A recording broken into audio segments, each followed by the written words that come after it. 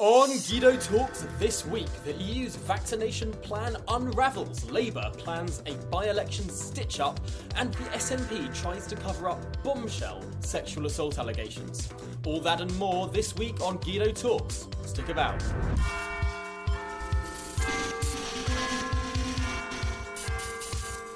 Hello and welcome to Guido Talks. My name's Tom Harwood, and once again I'm joined by reporter Christian Cowgie and Guido Fawkes founder and editor Paul Staines. If you're watching this show on YouTube, remember you can click to the later bits of the discussion, click to any discussion you fancy by following the links and timestamps in the description.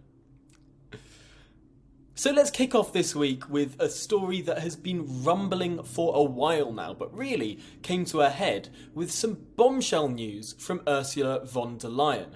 And that is that the EU could work to restrict any vaccine exports to countries that have been more successful in their vaccine rollouts than the EU. Who on earth could she be referring to there, I wonder? Potentially, just potentially, it's that vaccinated superpower on the doorstep, the UK.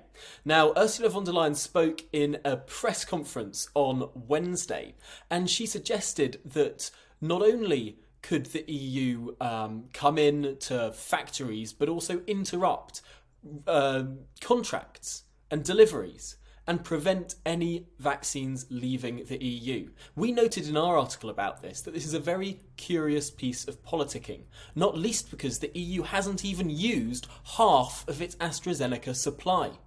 So really you've got to ask yourself how much of this is actually about securing more vaccines for Europeans and how much of this is trying to create a scapegoat for her vaccine disaster other than herself. I think the European politicians are panicking. There were regional elections in Germany this week, and the CSU, Merkel's party, got absolutely smashed. And if she's getting the blame, think what all the other politicians around Europe are thinking about the situation. And whether it's their own fault or whether it's their fault for trusting in the EU, the public in all these countries is definitely not happy. I made a joke on Twitter the other day, actually, that Ursula von der Leyen is going to be absolutely slaughtered in the next European Commission elections, which of course never happened. Very droll. Macron has been particularly bonkers because not only is he coming out in favour of a vaccine blockade, he's also been particularly vocal in obviously pausing the rollout of AstraZeneca because he's been falsely playing up to these ridiculous blood clot anti-science rumours and complaining that France isn't getting enough of the blood clot causing vaccine. He just seems in a complete spin, doesn't he? It's quite hilarious. And weren't some of these countries suspending the AstraZeneca programme overnight and then restart it in the morning, I noticed? The thing about the idea that the Europeans would block AstraZeneca from delivering supplies or exporting supplies is part of the Pfizer compound is made in the UK. It's just madness. We're all interdependent. If they blocked it and there was retaliatory tariffs or restrictions, it would be counterproductive. I mean, I think they're not intending really to do it. It's all just bluster, and they need an external threat to justify their failure. Well, it was interesting on Thursday, Matt Hancock used some very forthright language in the House of Commons, saying there will be very serious consequences if the EU go ahead with breaching contract obligations. We can have a little look at that now. I agree with every word that my right honourable friend has said. I think that it is vital that we all work together. These supply chains for the manufacture of these vaccines cross borders. They are often global supply chains, and it is vital that we work together to deliver them. And there is a need for that cooperation, and there is, of course, a need for all countries to respect contract law. That is the basis of international trade, and I'm sure that the European Union will live up to the commitments and statements that it has made, including President von der Leyen herself, who has said that there should not be restrictions on companies when they are fulfilling contractual responsibilities. Of course there should not, and we fully expect those contracts to be delivered on, because there are very significant consequences to breaking contract law. There's one further point, Madam Deputy Speaker, which is that the Oxford AstraZeneca vaccine was developed because of UK taxpayers putting the funding in to the science, to the development, to the clinical trials, and because of AstraZeneca, with an incredibly bold and generous decision,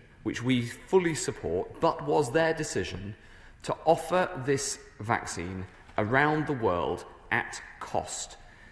It's not just Europe experiencing difficulty with the vaccine. Britain ourselves have encountered the biggest seeming roadblock thus far in the rollout, and that is after a letter was leaked from the JCVI to the NHS yesterday saying that there is going to be significant dip over the next month on the vaccine rollout. And it took a while to entirely establish why, and it now looks like the government is having to double check a batch of about 1 million, and they're having import difficulties with a batch of 5 million from India.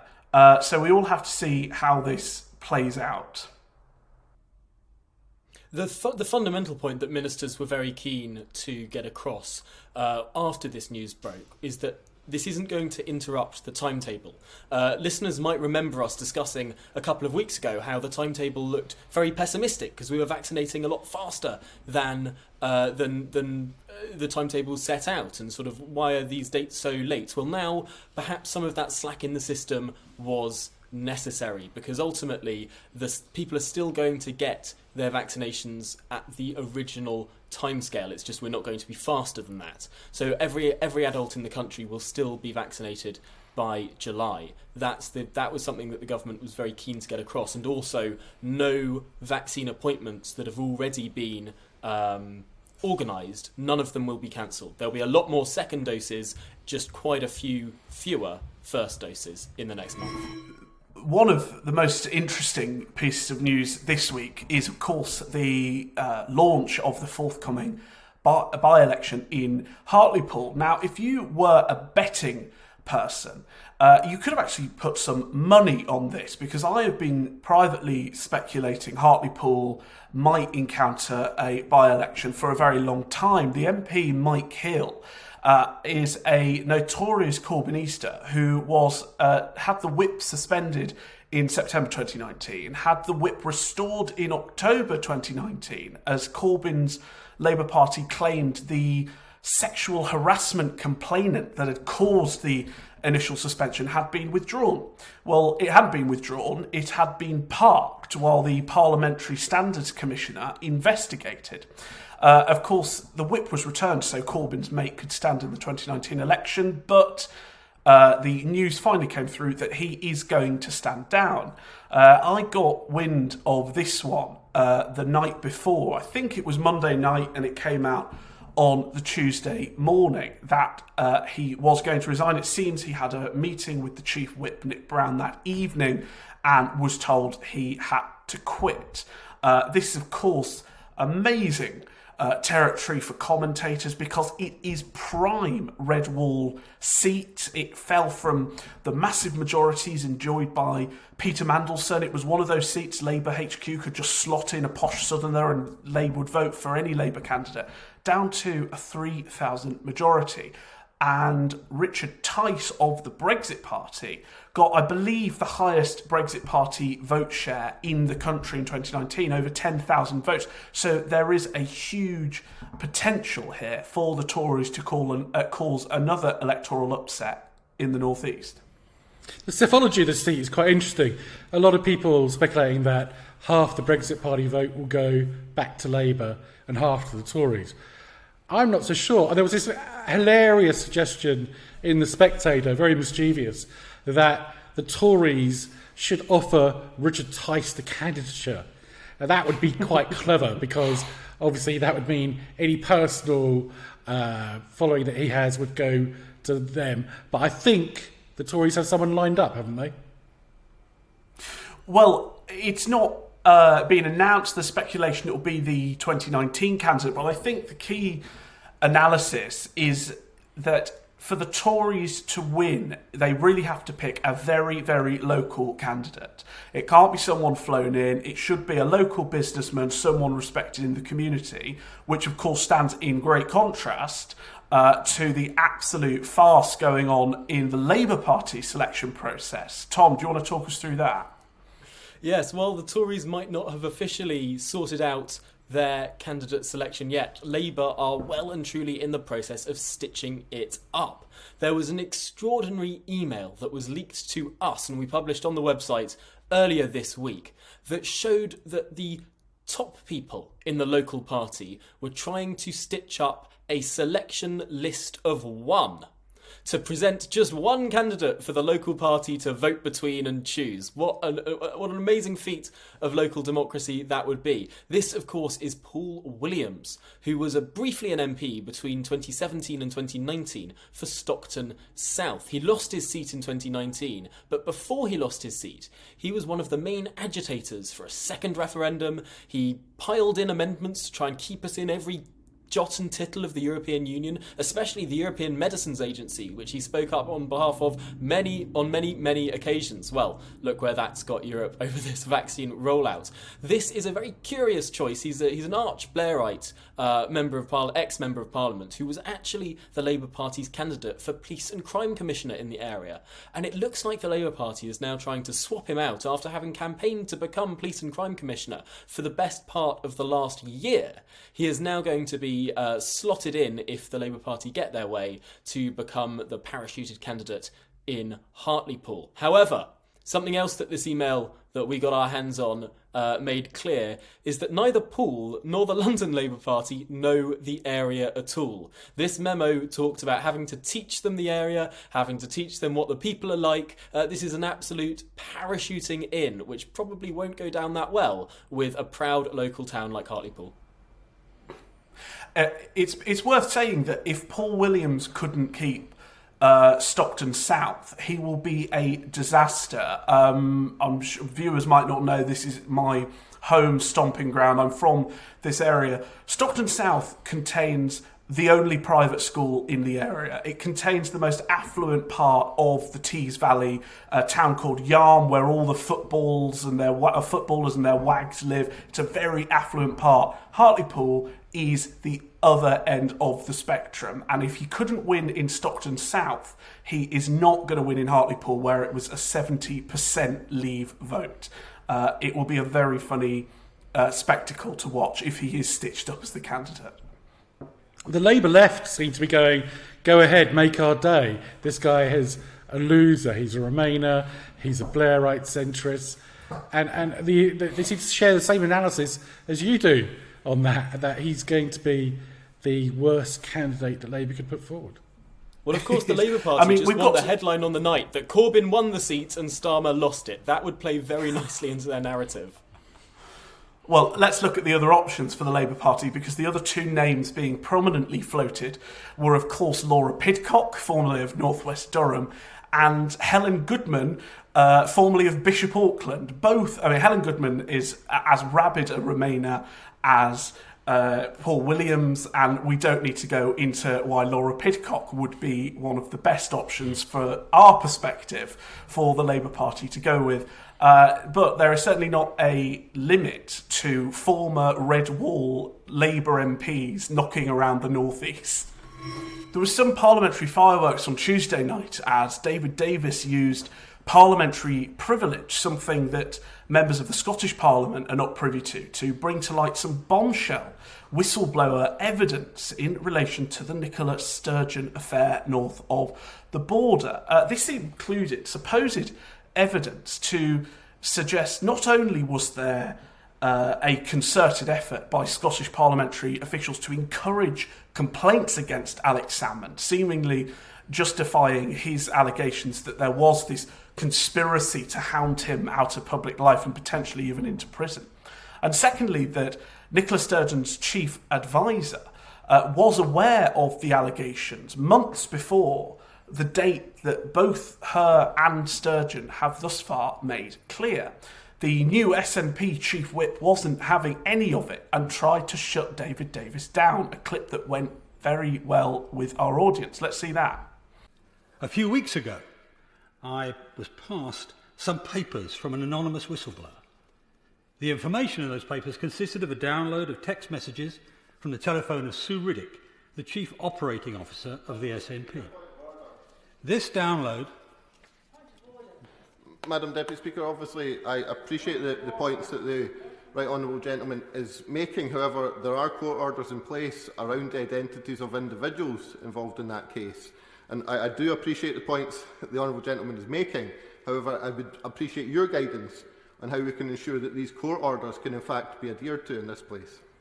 Indeed, I thank the Honourable Gentleman for his very serious point of order, and I can assure him that I am listening very carefully to what the Right Honourable Gentleman is saying, and I think that the Right Honourable Gentleman, being a very experienced parliamentarian, understands the side of the line on which he must stay as far as mentioning sensitive matters and matters connected with courts, etc. Mr. Davis. Thank you, Madam Deputy Speaker. I have, I think, brought whistleblower views to the attention of this House on about a dozen occasions in the last 20 or 30 years, and in every single occasion I protected the innocent people involved. Now, the download that... Of course, the SNP is desperate to close down this issue and prevent the evidence getting out. Now, we didn't report it at the time, but on March the 5th, we reported Alex Salmond's evidence that was also on the Hollywood parliamentary website. The Scottish Crown Office and the Lord Advocate, I think it is, in the Cabinet, who is a member of Sturgeon's Cabinet, ordered that to be taken down. Hollywood complied meekly, in my view, but for some reason the executive has power over the Parliament, in reverse of what it is in most constitutions, I think. The Spectator, like us, had put up the same evidence and written stories about it. Now, it's quite complicated, so I suggest you go to the website and have a look at the stories. Anyway, today, The Spectator has a leader about how it's standing up for press freedom and is going to refuse to take down the evidence and the stories that is published on the subject. We are taking the same view. Now, Fraser Nelson and Andrew Neil may want to visit Scotland and may have more problems with threats in that jurisdiction. But I can tell you, I can quite easily cope without going to Scotland. And good luck extraditing me if you want us to take that down, because it ain't going to happen. So we'll see where that goes, whether we'll be able to stand up to the Scottish legal system or they'll manage to censor the stories. It's worth having a look at the stories. It's a broad issue, not just the freedom of press, but is Alex Salmond going to get justice in the Scottish legal system? It does remind me of Liam Fox's point of order that he made in the House of Commons all those weeks ago, where he says that the basic tenets of democracy, of having a separate, independent judiciary free from political control, has crumbled in Scotland. It's behaving like a banana republic. The SNP have stuffed the Crown Office, which is supposed to be independent and judicial. It is stuffed with SNP apparatchiks, and they're doing the First Minister's bidding. It's a travesty for justice in Scotland. There are other issues, aren't there, as well? There's well, why don't you tell us about the Patrick Grady stuff, Tom? Well, this, of course, is a separate case. There's not just Alex Salmond who's been accused of sexual assault up in Scotland, but the former chief whip down in Westminster of the SNP, Patrick Grady, had first private complaints made against him 3 years ago, and those complaints went public this year. Now, the allegation, of course, is that what happened to those complaints over the intervening 3 years? Where did they go? Why didn't the SNP investigate them fully? And there are lots of questions that have now been raised over who knew and when, and why was this brushed under the carpet? Of course, all of this is playing out very badly for the SNP. And the latest polling one poll had them, I think this is an outlier, 14 points behind on the in-out referendum question. It's it's a problem that is starting to cut through in the Westminster media, but is also impacting her at home. The trend of the polls is absolutely clear. We have passed peak SNP. A few months ago, you'd see the SNP regularly above 50% in the polls, and now they're scraping around in the 40s. And of course, that yes, no, remain, leave, in, out, however you want to phrase it question, there is no poll that puts Scottish separatism above British unionism now. The scenes over the weekend on Clapham Common, where people gathered to hold a vigil for Sarah Everard, the murdered 33-year-old in London, were quite harrowing when the police started arresting those who turned up to the vigil. This outraged people across the political spectrum. You couldn't find a single politician tweeting in favour of the idea that the police should go out and arrest people for simply laying flowers or holding a candle at the Clapham grandstand.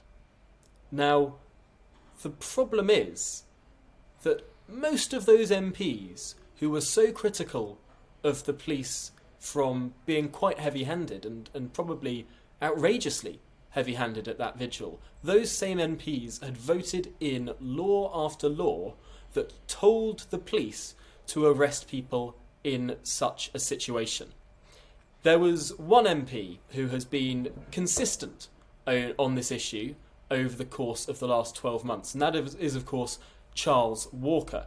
He spoke up many months ago when there was a woman being arrested outside Parliament for being part of an anti-lockdown protest. It was an elderly woman bundled in to the back of a police van. He witnessed that, scarpered into the House of Commons and said, "This is a disgrace, we need to sort this out, why do we keep voting through this law?"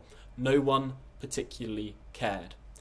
Now suddenly his words ring a little heavier, given that every MP is saying that this sort of protest, this sort of even vigil, should not be criminalised. Let's have a look at what Charles Walker had to say this week. Thank you, Madam Deputy Speaker. Madam Deputy Speaker, this House criminalised the freedom of protest. This House, us. Not Dame Cressida, not the Metropolitan Police. We did. We criminalised the freedom to protest collectively. We are up to our eyeballs in this. Does the Home Secretary, my right honourable friend, agree with me that now is the time to decriminalise freedom of protest?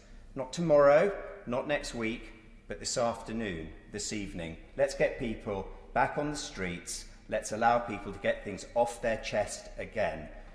Protest is a safety valve. So it was a surprise to see lockdown fan Zara Sultana, who had voted through all the laws that criminalised protest, speaking loudly at a protest amongst a throng of people, many of whom were not wearing masks. Not that that matters in terms of what the law says. There she was, speaking through a megaphone to a throng of people in the exact situation that she had voted to make illegal. I mean, if she wanted to be consistent, she should call for her own arrest. Let's have a look. To collectively grieve, police should not have been violent, and now Cressida Dick is doubling down. Well, to Cressida Dick, I say, you need to resign!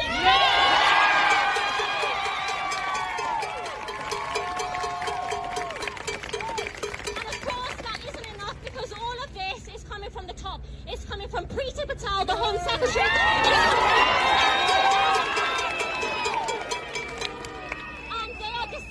Authoritarianism. So we need to kill the bill. We need to make sure that this isn't the last legal protest on Parliament Square. I'm with you in Parliament, I'm with you in the streets, and we're going to win.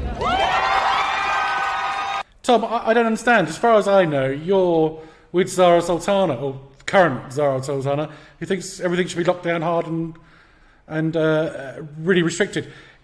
I don't really believe that there's much risk when you're outside. Do you? I think you've got the wrong end of the stick, and you should read my Telegraph article on this all over again.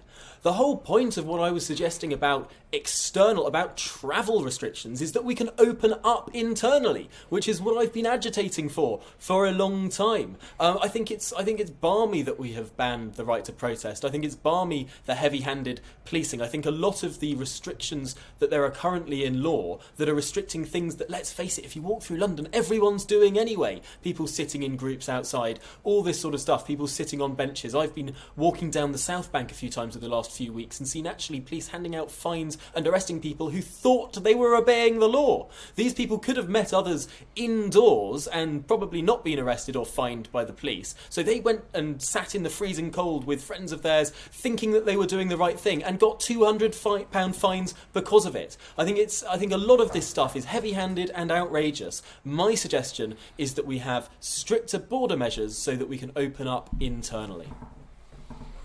Right, so you agree with Zara Sultana that we should go on protest now? I think that the right to protest should be enshrined in law. Okay. Just making that clear this week. All right. Well, there's no argument then, is there? There's no argument at all. However, there is a big argument over the crime bill that went through Parliament this week. And Labour, after for a long time saying they supported this bill, and this is a wide-ranging bill that covers everything from increasing sentences for child murderers to also increasing sentences for people who desecrate war memorials and statues. This is a wide-ranging bill, but suddenly, because it has elements that support the police and also a very controversial element over cracking down on nuisance protests, and the question over who gets to define nuisance is a very ambiguous one. Labour have suddenly switched their support after the weekend from supporting the bill, from even saying the bill doesn't go far enough, to now opposing it outright. And this led to a quite humorous contribution from one of our favourite MPs on this website, the MP for Ashfield. Let's have a look at what he had to say. Post-COVID, people want to return to safe streets and safer neighbourhoods. This bill does that. This bill ensures that the victims of crime are put first. And I find it strange that Labour are talking about tougher sentences for crimes against women, yet in December they were trying to stop us deporting foreign rapists. One Labour MP said we should not deport these criminals in December as it was too close to Christmas. I disagree. I thought it was a great Christmas present. Labour say that this bill will remove the right to protest. Rubbish. This bill will protect peaceful protests from being hijacked by trouble-causing agitators. Labour's idea of peaceful protests are the ones we saw in Whitehall last year, where police were attacked, our flag was burnt, and memorials damaged, whilst their own MPs looked on and said nothing. That was disgraceful. We have a Home Secretary who is brave enough to tackle the issue of illegal camps. These camps have made the lives of Ashfield residents a misery. When these camps are set up, crime rises, locals feel intimidated, and the council is left with a massive clean-up bill. This bill puts a stop to this nonsense. Police in Ashfield are doing a great job, but I know they are frustrated by short sentences and weak bail conditions. This bill will give our police extra powers and the extra confidence they need. I'm confused that the Shadow Home Secretary has said tonight that he agrees with lots of things in the bill, but yet he will vote against it, proving once again Labour are on the side of the criminals. Now then, before lockdown, residents would often see me sat in the front of a police car going out on patrol and supporting our police, which is in sharp contrast, Mr Deputy Speaker, to some Labour politicians who have been seen in the back of police cars on the way to the station. It comes as no surprise. Labour will not support this bill after reading this week that there are 14 leading Labour politicians that have been arrested, imprisoned or been under investigation in the past 6 months. There is no wonder we need more prisons. Thank you, Mr Deputy Speaker. Labour have had an insane week when it comes to this bill. We counted no fewer than 3 U-turns. First of all, as Tom said, they were saying it doesn't go far enough, and then by Monday they were saying it goes too far. We also pointed out that the Shadow Home Secretary, Nick Thomas-Symonds, had called for statues to be protected in law and then started attacking the bill for focusing on protecting statues. Then there was the Shadow Justice Secretary, David Lammy, who was joining in with calls from Labour to say they supported the parts of the bill that hand out tougher sentences to terrorists. But we got our hands on a letter from David Lammy to the Secretary of State for Justice, Buckland, saying that he would oppose such increases in sentences because they would target ethnic minorities disproportionately. That was by Tuesday. And then by Wednesday, we came out with the exclusive highlighting that in 2012, Emily Thornberry, who is of course now Sir Keir's Shadow Trade Secretary, had attacked him when he was Director of Public Prosecutions for his decision to weaken rape prosecution guidelines. This was a Labour-branded press release that is still out on the internet that says she demanded an urgent rethink of Sir Keir's decisions to weaken the guidelines that specialist barristers must deal with every stage of a rape prosecution. This was absurd politicking to begin with, and then made even more embarrassing and undermined their stance by Wednesday. It was a ridiculous week for the Labour Party. I think it's fair to say that the provision in the crime bill to ban protests that are nuisance protests should worry people on all sides of the political spectrum. Now, I think it's pretty clear that if Extinction Rebellion are blocking a bridge by a hospital, that should be illegal. But that should be illegal because blocking bridges is illegal, not because it's a protest. The idea that you could have a Home Secretary or even, dare I say it, a Supreme Court judge say that something is a nuisance and therefore it can't happen is very worrying, because do you know what? It won't always be Priti Patel as Home Secretary. At some point there'll be someone who you really dislike as Home Secretary, and any arbitrary power they have to say that's a nuisance and must stop is a very worrying power to have indeed. I mean, that's a point that Theresa May made. You know, Priti Patel might think she's a very reasonable Home Secretary to decide what's a nuisance and what isn't, but at some point, you know, Diane Abbott was nearly the Home Secretary of this country. And that is how the government should make law. If it's going to give the government powers, it has to think, will I be comfortable with these powers being exercised by the opposition? And I think the answer is definitely not.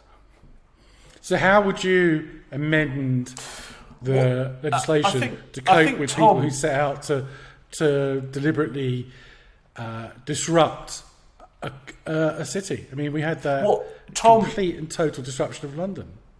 That's the thing. I think it has to be dealt with in specifics. There have to be specific examples. It can't just be a nebulous, the Home Secretary can decide whether a protest is a nuisance. Yes, you can specify that if a protest is blocking ambulances getting to St Thomas's Hospital, if a protest is stopping Cambridge Council from sitting in plenary and doing their democratic duty because they've taken over the chamber, if a protest is stopping the rollout of print editions of the Telegraph and other newspapers, as we saw with Extinction Rebellion last year, those things can be defined, but it can't be vague in legislation. I mean, that seems like a massive issue with this legislation. We didn't come out gunning for it. We just pointed out the many, many ridiculous positions Labour had taken in regard to the bill throughout the week. Right, and I think the crucial thing here is that no one opposes the right of people to assemble. No one should oppose the right of people to assemble. What people should oppose, and what I particularly oppose about Extinction Rebellion, is not that they were a group of people who gathered together to do sort of a protest. It's that they were smashing windows and blocking bridges and digging up hundreds of year old turf in different parts of the country, and they're causing criminal damage. Now, there's a reason that's called criminal damage, because it's already criminal. You don't need you don't need to say it's a nuisance if they're doing something like smashing a window or blocking a bridge. Those are already illegal in law, and perhaps there need to be better ways for the police to be able to stop people doing things that are already illegal. But I don't see why you need to now suddenly say that any nuisance protest is a special level of illegality. This week we got a first look at Downing Street's new broadcast studio in number 9 Downing Street, which is a former courtroom and has now been converted into a fit for TV studio. Robot cameras, lighting systems, and cheap, uncomfortable chairs for the hacks that are going to be there. A lot of comment about how when they put the Downing Street, they put the national coat of arms on the podium, you can't read Downing Street on the lettering, and it reads Dow Reet. These are obviously small little hiccups. I'm looking forward to it because I'm getting a pass when Tom goes, finally, and I'll be going there to ask Allegra Stratton difficult questions, hopefully. Some quibbles about the cost of it.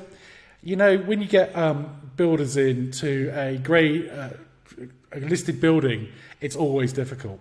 And 2.7 million is no surprise to me.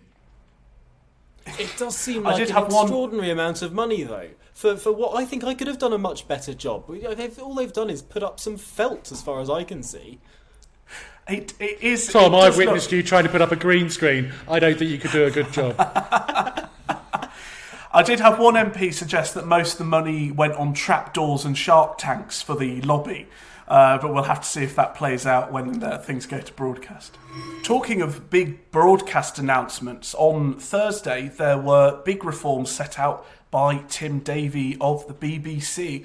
Not least, probably of most interest for our readers, was the news that the Today programme will have 100 episodes a year made broadcast from outside of London, and both Newsnight and the PM show are also going to be turning their faces away from London, and this is part of a big relocation. You've got bits going up to Leeds and Glasgow, and it's already, as you can imagine, massively annoying many BBC employees who logically have made and built their lives in London. But I particularly enjoyed a couple of parts of the story. The first one was that when this is the British Broadcasting Corporation, and when staff tried to access the broadcast, it completely collapsed, which doesn't bode well. And apparently, after Tim Davie had finished announcing a few hundred job losses and a massive relocation programme, he then mitigated the bad news by allowing employees to view the latest trailer for the new series of Line of Duty. So don't say the BBC doesn't treat its employees, or soon-to-be ex-employees, well. I'm sceptical that this is going to save the BBC money. I mean, I know it's not directly intended to do that, but I can't see Emily Maitlis getting first-class tickets up to Leeds or Birmingham or Manchester or wherever it's going to be. I'm particularly helpful. I'm particularly interested in his claims that whilst there'll be 700 million of new BBC spending out of London, that will apparently reap economic benefits to the new areas of 850 million. I don't see the BBC's moves generating 150 million of new economic activity unless, I don't know, the Pret habits of employees are carried up and Leeds sees a particular boon. I mean, there's a Harvey Nichols in Leeds, right? So they'll be going there for a start. Well, isn't this the point? Isn't this the point? That the BBC is saying we're going to get out of London, and the places they choose to go are Leeds and Manchester, to remain voting, metropolitan, large conglomerations of people, cities. I mean, the whole point of this is the BBC have a metropolitan attitude. Now, that doesn't mean it's a London attitude. That's the same attitude that people have in Manchester and in Leeds and in many of the other large cities in this country that all vote the same way. I mean, they have people that all think the same way. I'm so with you on this. Let's send them to the Outer Hebrides. Well, it's the same argument, isn't it, that was being deployed when the Treasury was having their row about where they should move the new campus to, because Leeds and Manchester were on the cards, and ultimately they went with Darlington because it has that different outlook that represents more rural, more conservative areas of the country. Manchester is just London with a different accent. And for that reason, they irritate me greatly. It is when the do most the suburbs BBC thing get in a the look world in, by the to way? say... When do the suburbs get a look in? When do bourgeois suburban values get a chance to influence the national agenda? Well, you may be in luck because the BBC Concert Orchestra the new home for them has not been declared. They're just going to be outside the M25. So, I don't know, Watford, maybe. Yeah. For the BBC, that's what North means, isn't it? Outside the M25, no matter where it is in the country, they all think the same, don't they? Everyone outside the M25 think exactly the same. They all vote the same. I mean, it's ridiculous. The idea that the voting patterns of London are probably more like the voting patterns of Manchester and Leeds than anywhere else in the country. They've just picked smaller London to move to. It's ridiculous. Whilst we're BBC bashing, can we just bring up Naga Munchetty's behaviour this morning when she was on interviewing Jenrick, and he was in his office with the Union Jack behind him and a picture of the Queen, and they ended up deriding him for it being too small, and you knew exactly what they were saying, transparently. And then, afterwards, when there's a bit of a kickback, she goes on Twitter and starts favouriting and liking people who talk about flag shaggers and whatnot. I mean, she's very, very cocky. She believes that the rules on impartiality, which were specifically changed to cope with social media and warned presenters not to be retweeting or favouring controversial material on Twitter, she's just gone and done it. And that's because she thinks she's untouchable.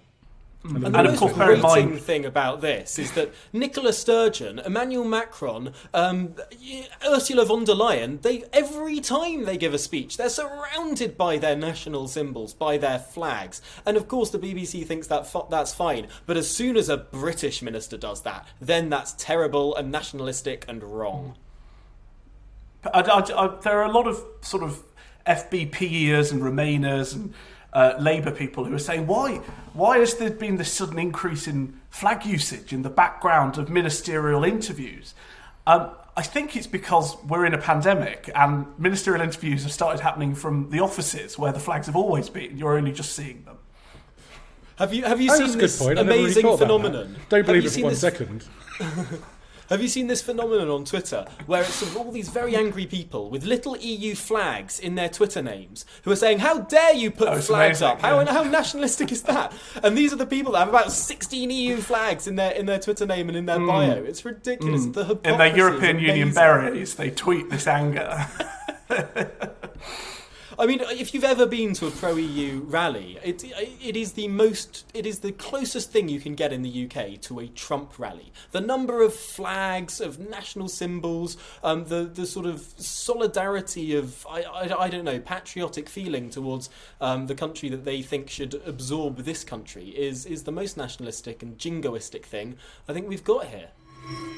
Well, that's it for this week. Thank you so much for sticking with us for another episode of Guido Talks. Remember, we are available on all of your favourite podcast platforms, whether that's Apple Podcasts, Google Podcasts, Spotify, and of course as a video podcast on YouTube. Remember to subscribe wherever you get your podcasts, and if you're on YouTube, hit that little notification bell and get a notification reminder every Friday when the podcast comes out. That's it for us. See you again next week. Thank you for watching.